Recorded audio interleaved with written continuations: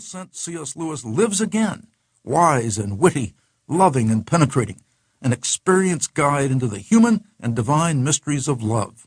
What better bequest could a man leave the world?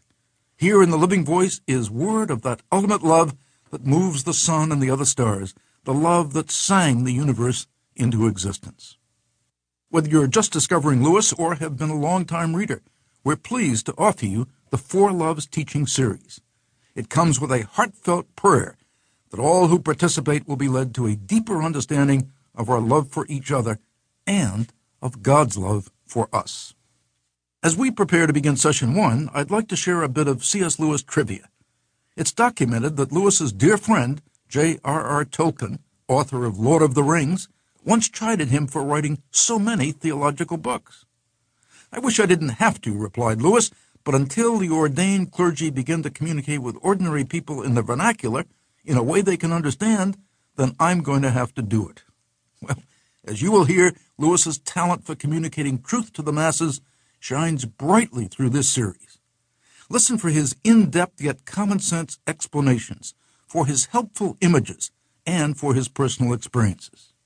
Because love is an often misunderstood and overused word, Lewis has established this discourse on the Greek language. Unlike English, it's much more precise in its use of words.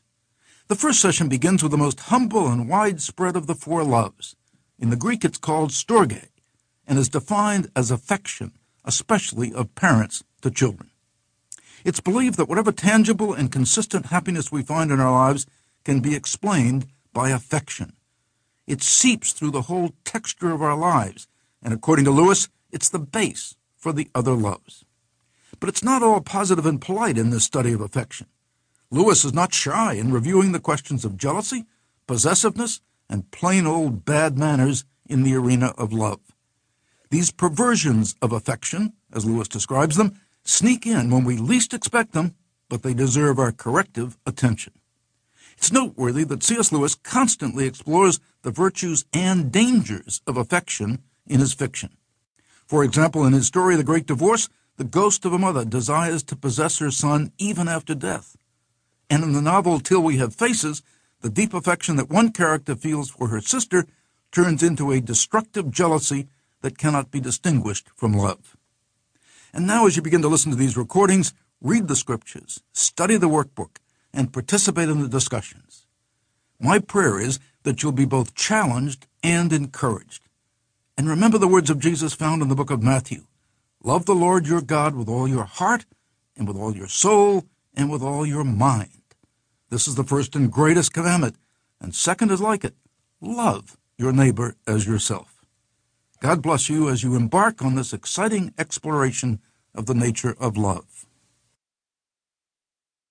In Greek, they have four words for love. Storge, S-T-O-R-G-E, means affection, the sort of love there ought to be between near relations. Philia, P-H-I-L-I-A, means friendship. Eros, E-R-O-S, is of course the love between the sexes. And agape, A-G-A-P-E, is love in the Christian sense, God's love for man and the Christian's love for the brethren. I want to talk about all four, and I'll begin with storge, or affection. Almost anyone, it seems, can be loved with storge. The ugly, the stupid, even the exasperating can be its objects. There need be no apparent fitness between those whom it unites. It ignores even the barriers between species. We see it not only between dog and man, but, more surprisingly, between dog and cat. What's common to all the objects of storge is that they are familiar. We can often identify the very day and hour when a friendship began or when we fell in love. But we never catch storge at the moment of its beginning. To become aware of it is to become aware that it's already been going on for some time. In our storge, we're rather like the dogs, who wag their tails at familiar people even if they've never done them any kindness, and bark at strangers even if they've never done them any harm.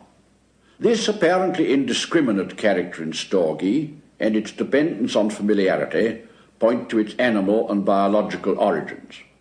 Let me say at once, for this will often come across us in the following talks, that I don't mean the word animal to be derogatory. Nothing in man is either better